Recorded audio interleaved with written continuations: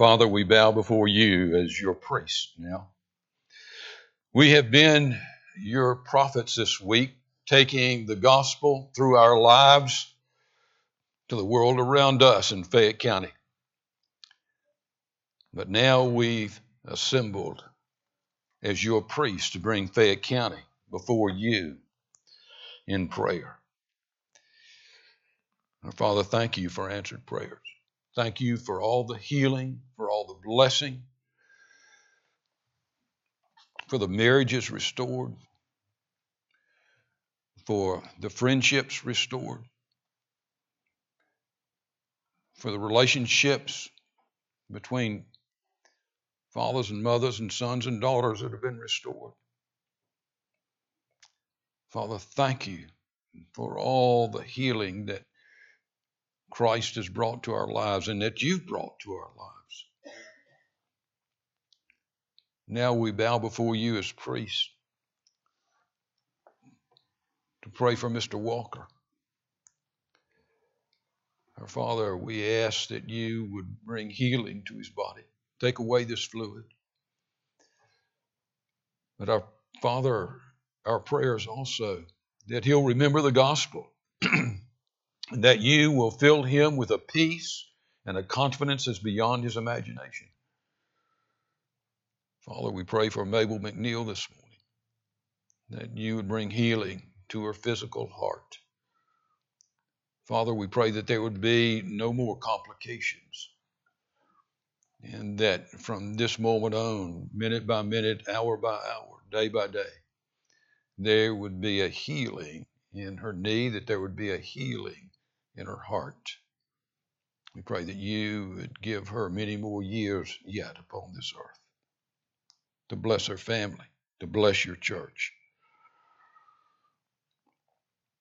Father, we pray for the farmers of Fayette County in the midst of this planting season. We pray that Father, you would bless them, that the seed would go in the ground without complications, without interruption, that we would see a blessed summer as those crops are watered, and that this fall there would be a great harvest.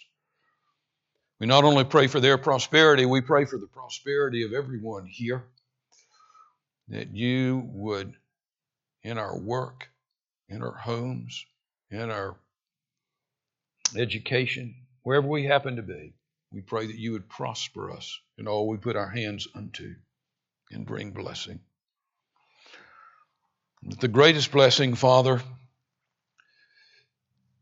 is that you speak to us, and you've given us the gospel of Jesus Christ. You've given us your own Son. And so we pray once more this morning that you would speak to us and teach us. John Sartell cannot teach so it will make any difference in our lives. He cannot teach so that we will be changed in the very core of our being, that we'll grow in Christ. But you're able to teach that way, Father, by the power of your Spirit. And we pray in these next few minutes that we would hear your voice in our hearts.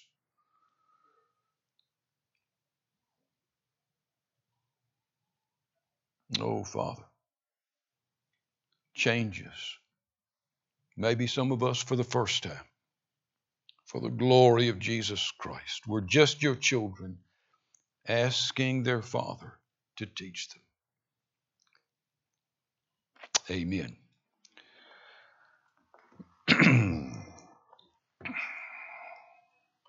Jesus, how do I tell someone about you? What has been happening in the first 26 verses of John chapter 4? Jesus has been telling someone about Christ. Well, you say he is the Christ. That's exactly what he was doing.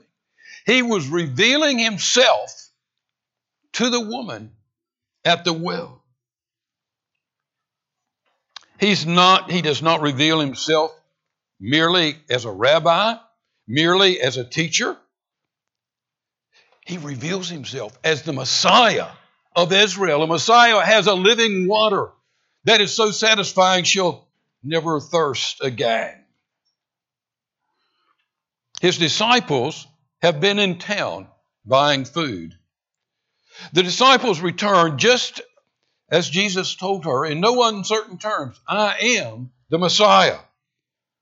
The woman is so stunned, so excited. She takes the opportunity of the interruption of the disciples returning, to run back to town. Her message is one of urgency. The Messiah of all of Israel, the Messiah that we have waited for thousands of years, is at the well. He's here. At this point, Jesus turns from addressing the woman to speaking to the disciples about what he has been doing. Why is he speaking to this Samaritan woman? He's speaking to her to tell her about himself.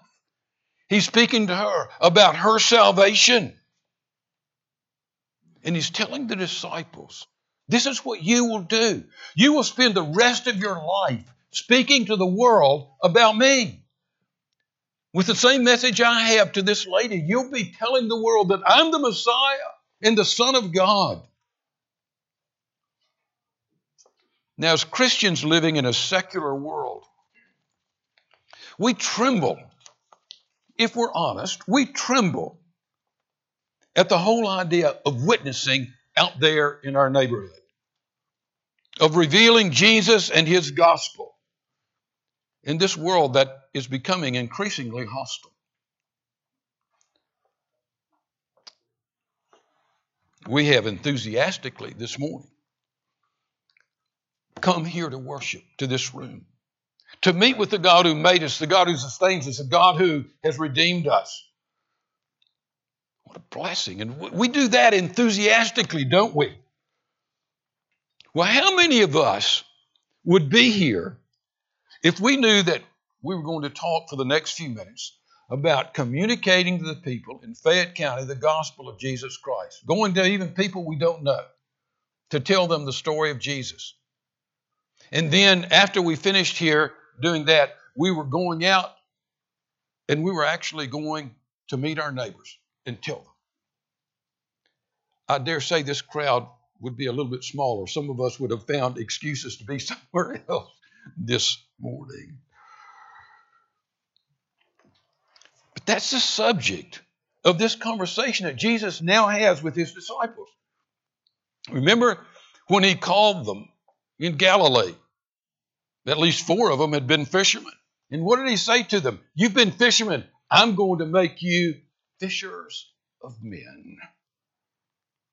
Now you may be thinking, John, that's such a difficult thing for me to do. I feel just so uncomfortable.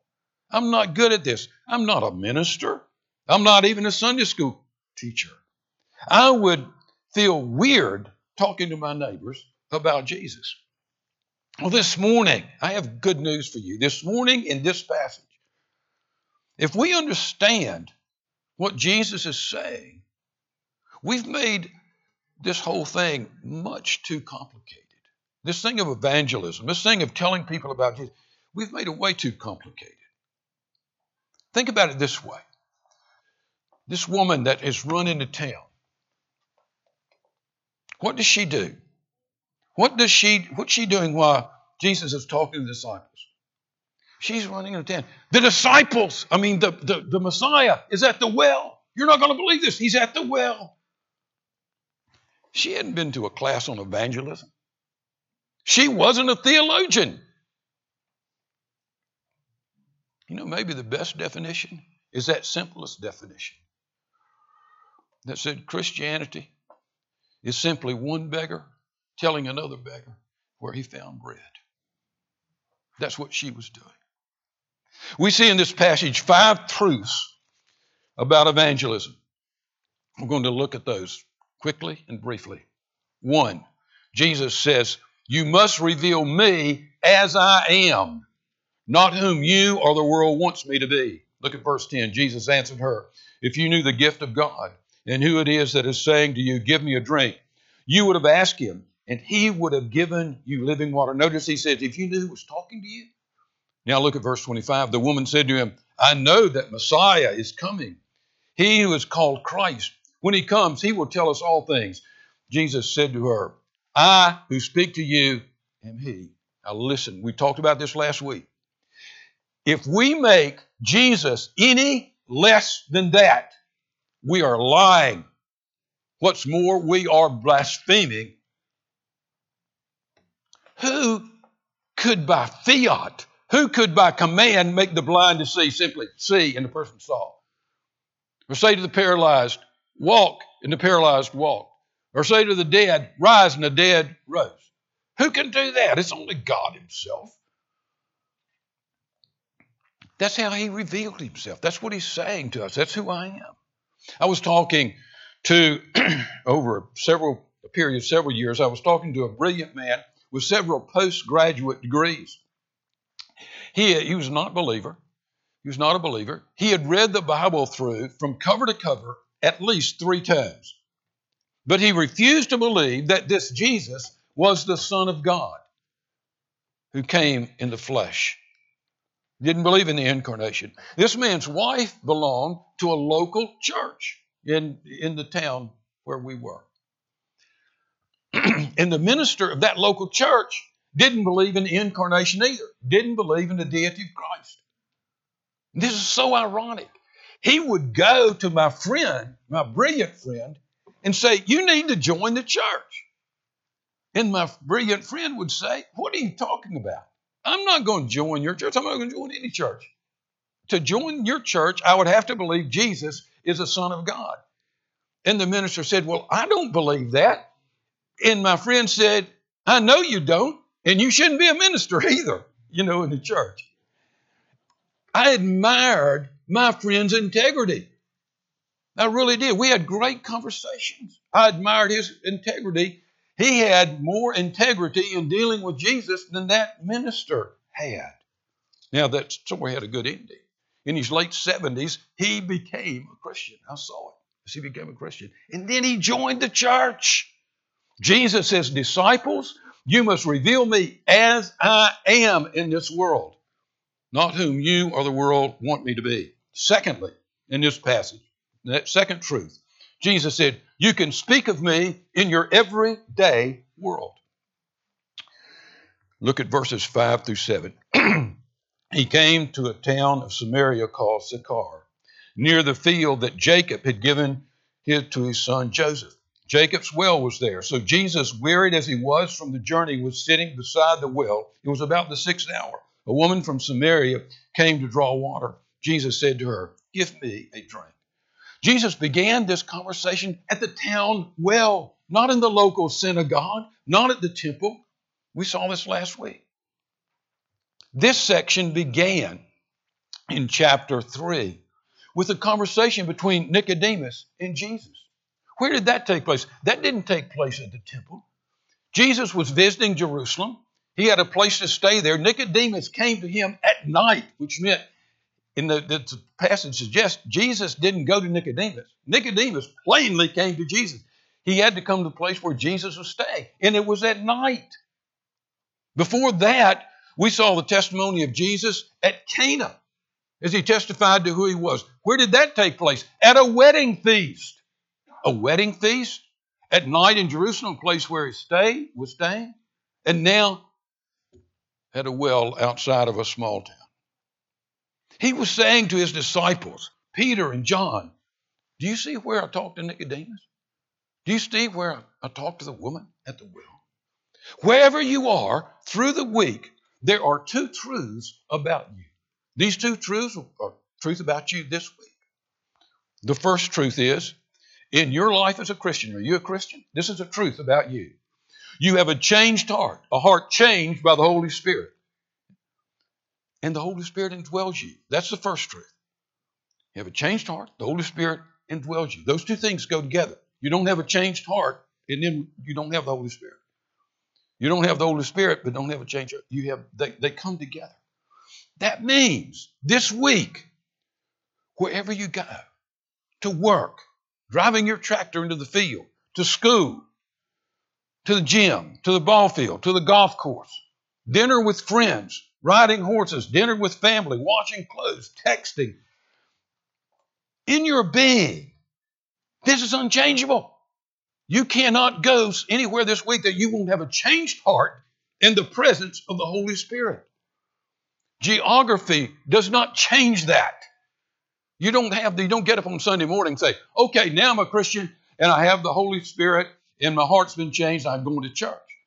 And you just leave that here. No, wherever we go, that's true about us. The second truth is that in your life as a Christian, Jesus has called you to be salt and light wherever you are.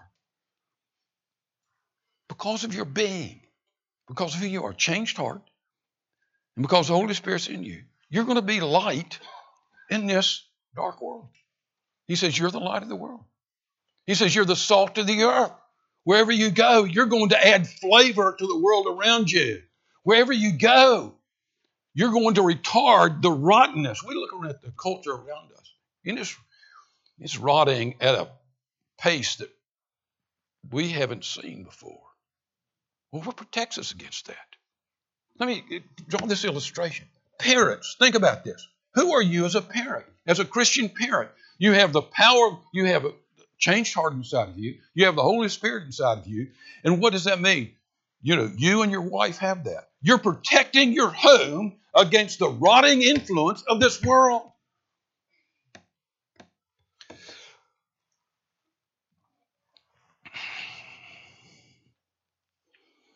College students or people in the work world frequently come to me and say, John, where I am, in the school or wherever, fraternity, sorority, how can I tell them about Jesus? How can I tell them about what it means to be saved? How can I tell them the gospel?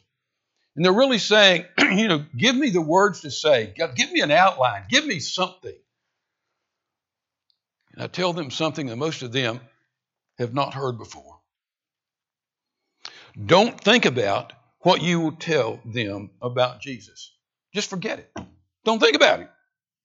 Do these three things. 1, actively pray for the people around you in that situation, wherever you are, whatever you're concerned about, the sorority or work, school, whatever. Just pray for them. Secondly, be engaged in the worship and activities of a gospel church. In other words, you be active with God's people where you are. Go to the Bible study. If you're young, go to the Forge. Go to the senior high meeting. Go to the junior high meeting. If you're in college, go to the local Christian group there in that college. Thirdly, seek and pray for a strong personal relationship with the Father, with Christ, and with the Holy Spirit. You do those three things, and you don't have to think about what you're going to say. You're going to say it. You see, it's a force of life inside of you. Jesus didn't say, you're going to do this because I command you. He said, you will be salt. He said, you are the light of the world. He didn't say become the light of the world. He said, you are the light of the world. He didn't say become the salt. He said, you are the salt. Think about it this way. Last week, Terry and I had been in Florida at the beach. And I walked into the closet 2 days after we moved back. I was looking at the sandals that I'd had on. I looked at her sandals. And across, where you slip your foot in, it was just covered with sand. It was there. That just happens. Try to come home from the beach without bringing sand. Terry didn't say, I'm going to get a sprinkle of sand on her sandals and say, so I can take it home in my closet. I unpacked my suitcase and I got it all out. I started to put it up on the shelf and I looked at it and there was sand all across the bottom. I had to take it outside back there, turn that suitcase upside down to get rid of that sand. We didn't intend that.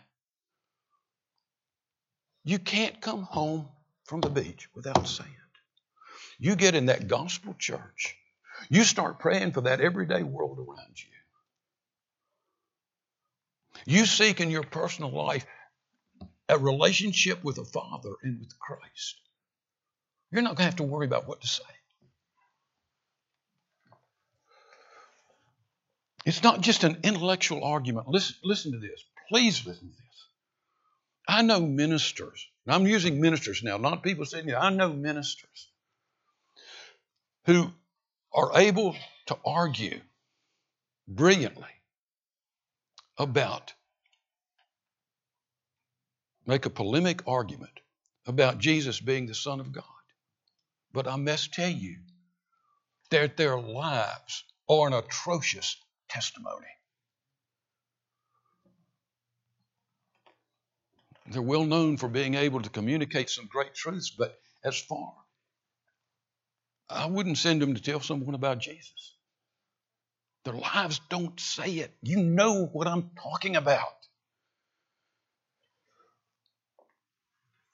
Jesus says, disciples, you must reveal me as I am, not whom you or the world want me to be. You can speak of me in your everyday world, wherever you are. Thirdly, you can speak of me to every type of person. Look at verse 9. The Samaritan woman said to him, how is it that you, a Jew, ask for a drink from me, a woman of Samaria? Now, there's real division here. We saw this last week, real anger. Now look at verse 27. Just then the disciples came back. They marveled that he was talking with a woman, but no one said, what do you seek? Or why are you talking with her? This is huge, people. The woman was taken back that Jesus would engage her in conversation because he was a Jew and she was a Samaritan. The disciples were taken back for the same reason. Not only that, because she was a Samaritan, but they were also taken back because in rabbinic teaching, in rabbinic tradition, rabbis usually did not converse publicly with women. This was a division. Listen to me. In the long history of the church, Christians have let racial, economic, and social divisions keep us from communicating the gospel in some situations. Those kind of biases and prejudices, they come from the world. They should never be in the church. I long for the church to be a place where it is red and yellow, black and white all together. That's what we used to sing in Bible school. I grew up singing in Bible school. Yeah, red and yellow, black and white. All are precious in his sight.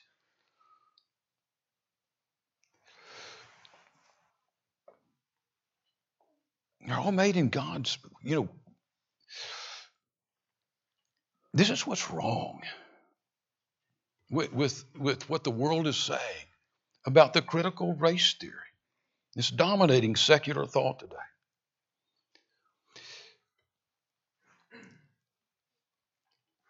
We don't look, as Christians, we don't look at the world through the lens of the critical race theory.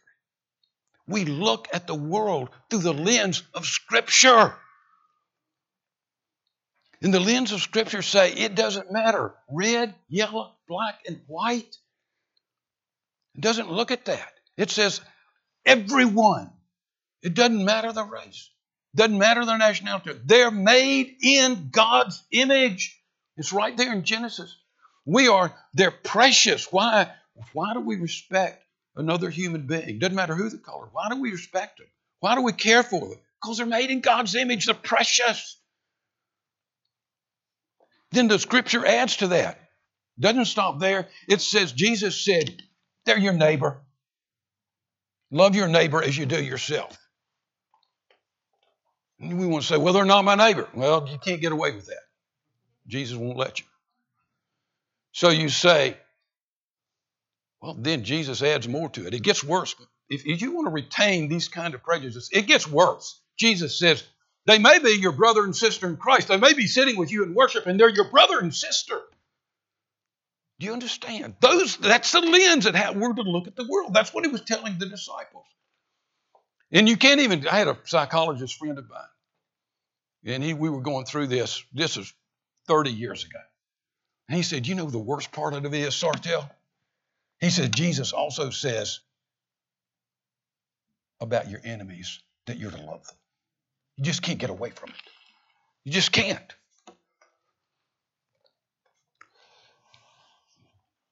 We don't love someone because they're white or because they're black or because they're red or yellow. We don't love someone in spite of that. We love them because they're made in God's image, because they're our neighbors, because they may be our brother and sister in Christ, and even if they're our enemies. There's no room for that, people. There's just no room for it. I was meeting a friend of mine for lunch. I'll never forget this. It was an encounter, one of those encounters that will stick with me the rest of my life. I admire this man that I was going to have lunch with, greatly admire him. He has had a huge effect on my life. He owned this huge building in downtown of the city where I was, a big building, big business building. And he told me, he said, go park in the parking lot, ask the parking attendant where you should park, and he'll tell you. And I did. I pulled up, parking attendant was there, and I said, I'm here to meet so-and-so. He said, yes, I've been expecting you. He said, park right over there. So on the way in, I was going to speak I stopped and speak to the attendant, parking attendant. I said, do you know Mr. So-and-so? He said, know him? I don't just know him. He's my friend. He's been my friend for decades. I said, really? He said, yeah. He said, you know what? When I was in the hospital, he came to see me. When my wife was in the hospital, he went to see her. He knows all my children. These two people were as far apart as you could get. One was well known in the whole state, prominent, not just for a generation, but for several generations, exceedingly wealthy. Parking lot attendant. They were different in every way, shape, and form. But I yearn for the parking attendant to talk about me like he talked about my friend. Isn't that awesome? Lowly parking attendant says about the man up in the penthouse, he's my friend. He cares about me. Where? I've known this man now for years. He's the guy born with a silver spoon in his mouth. I've never seen him look down on anyone. I've never seen him look up his nose at anyone. He's a guy, I want to be like him. Because I know he got that from Jesus. That's where you get it. Who were the first two people that John recorded in Scripture? That in his gospel, who were the two people recorded first in long conversations with Jesus? Nicodemus, a Pharisee, outwardly, morally, a piety that is beyond description. Pharisee, a member of the Sanhedrin, a ruler in Israel. The next person he spoke to was a Samaritan woman with a checkered past. Nicodemus would have never spoken to that woman, ever.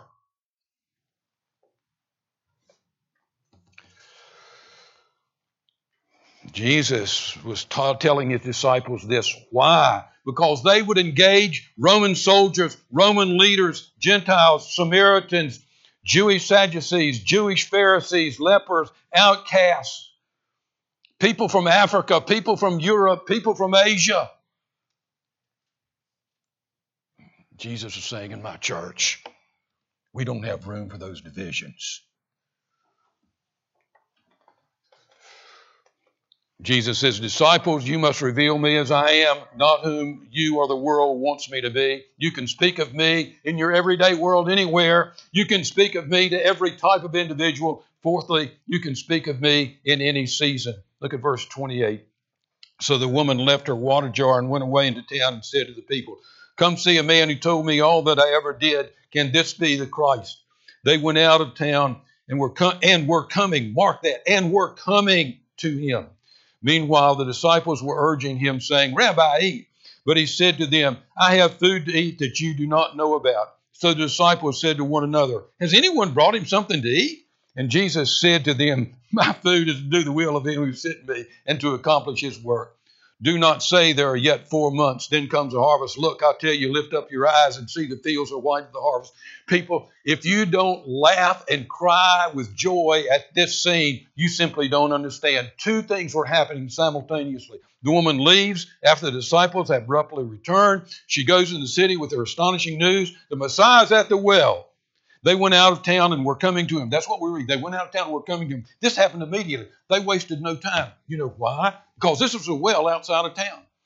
Everyone stopped at that well when they were going from Jerusalem up to Galilee. People coming to Galilee down to Jerusalem, they stopped at the well. They didn't go into Sychar. The Messiah at the well, he would be gone in a few minutes. He was on his way to Galilee. They were in a hurry to get out there. Well, meanwhile, as these people are coming out from town, the disciples are urging Jesus to eat this food that they brought him from the city. Probably with laughter. Happily, Jesus says, guys, I have food to eat you don't know about. Remember, he had been thirsty, he had been hungry, and he had been tired. But this encounter with the woman energized him. This is why he came. He came to save the lost. He came to redeem those in slavery to sin. He sees people coming out from the city. And this is an agrarian society. There's planted fields all around it. And Jesus said to John or Matthew or Peter or all of them, he says, don't say to me, this was, it wasn't harvest time. The plants had been planted. It wasn't planting season. He said, don't say to me, it's yet 4 months to harvest time. He pointed to the people coming out of the city. He said, look, the fields are white to the harvest. People will say, well, we're going to have a season of evangelism. Well, Jesus' season of evangelism never ends. It's always in.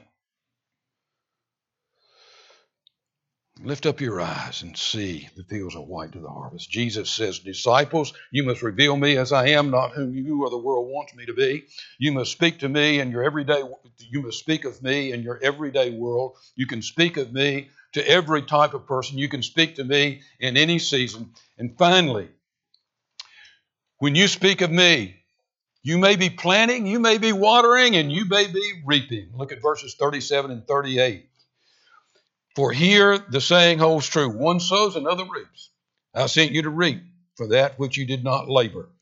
Others have labored, and you have entered into their labor. I wish I'd understood this when I was a teenager. Luke, you hearing me? I wish I'd understood this when I was your age. It would have made a huge difference in my life. You see, at that point in time, I wanted to go from sowing to reaping, just automatically. Reaped and sowed all at the same time. Well, there's not a farmer anywhere in Fayette County that can plant on one day and reap the next day. There's a process.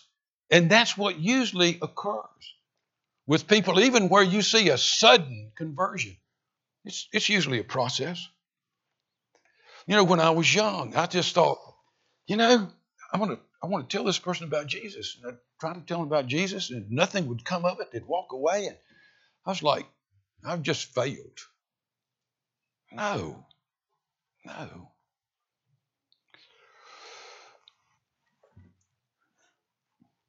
You might sow a few seeds.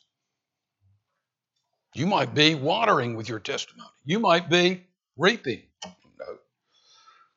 I'll have a conversation with a man on a plane. We get that occurs all the time. Have a conversation with somebody on a plane. And we get off and we're in the airport and I see him walk away.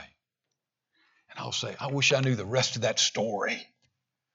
Wish I was Paul Harvey. Now you know the rest of the story. No. But I know I planted some seeds. And I'm excited for the next person, the next Christian that man is going to encounter. When I was quite young, I was with my father on some sort of trip. We lived in Virginia, in the mountains of Virginia. And it was a time when people were hitchhiking. And people in high school, college, military, there was a lot of hitchhiking. And we were on this trip. It wasn't a real long trip, not for days. It was a shorter trip, but wasn't just going across the mountain to town. We picked up this hitchhiker. He was a young man, looked to be college age. And Dad and the young man talked about the young man, where he had come from, where he was going, what he was doing. He was from Alabama. And it was obvious that he had left home and was going out on his own. Dad got into the gospel. And after a bit, pulled over on the side of the road where he could look at him and they could talk. The young man prayed with my father.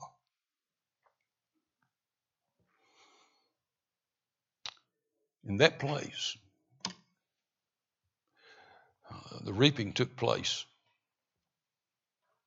And he said, well, Mr. Sartell, this is as far as I'm going to go with you. And my dad was looking at him, well, what's this about? He said, I'm going to get out, I'm going to walk across the road, go back to where I came from. He did. Got out of the car, walked across Lee Highway, and headed south to Alabama. A few weeks later, my dad got a letter from a family in Alabama. Thank you for speaking to our son. We raised him from infancy, going to church. He was always rebellious, always out walking along the edges. And said he had left, and we didn't expect him to be home for a while. And said, after a couple of days, he came back. And he told us about you. And now you had told him about Jesus. See, he walked across that highway. He had met Jesus. And his life was headed in a completely different direction then. That couple had strived for years with that young man. They had planted seeds. They had watered. Don't get discouraged when your friend or your family is not converted on the spot. Just keep sowing. Just keep watering. The reaping will come. Our hymn is most appropriate. We're going to sing our own testimony. Let's stand together.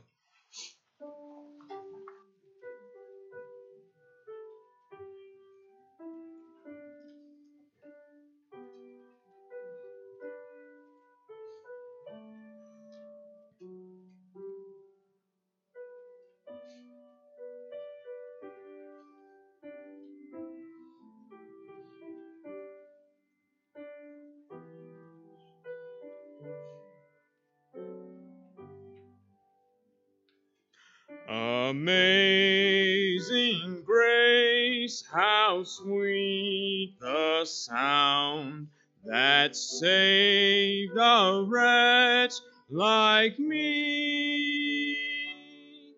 I once was lost, but now am found, was blind, but now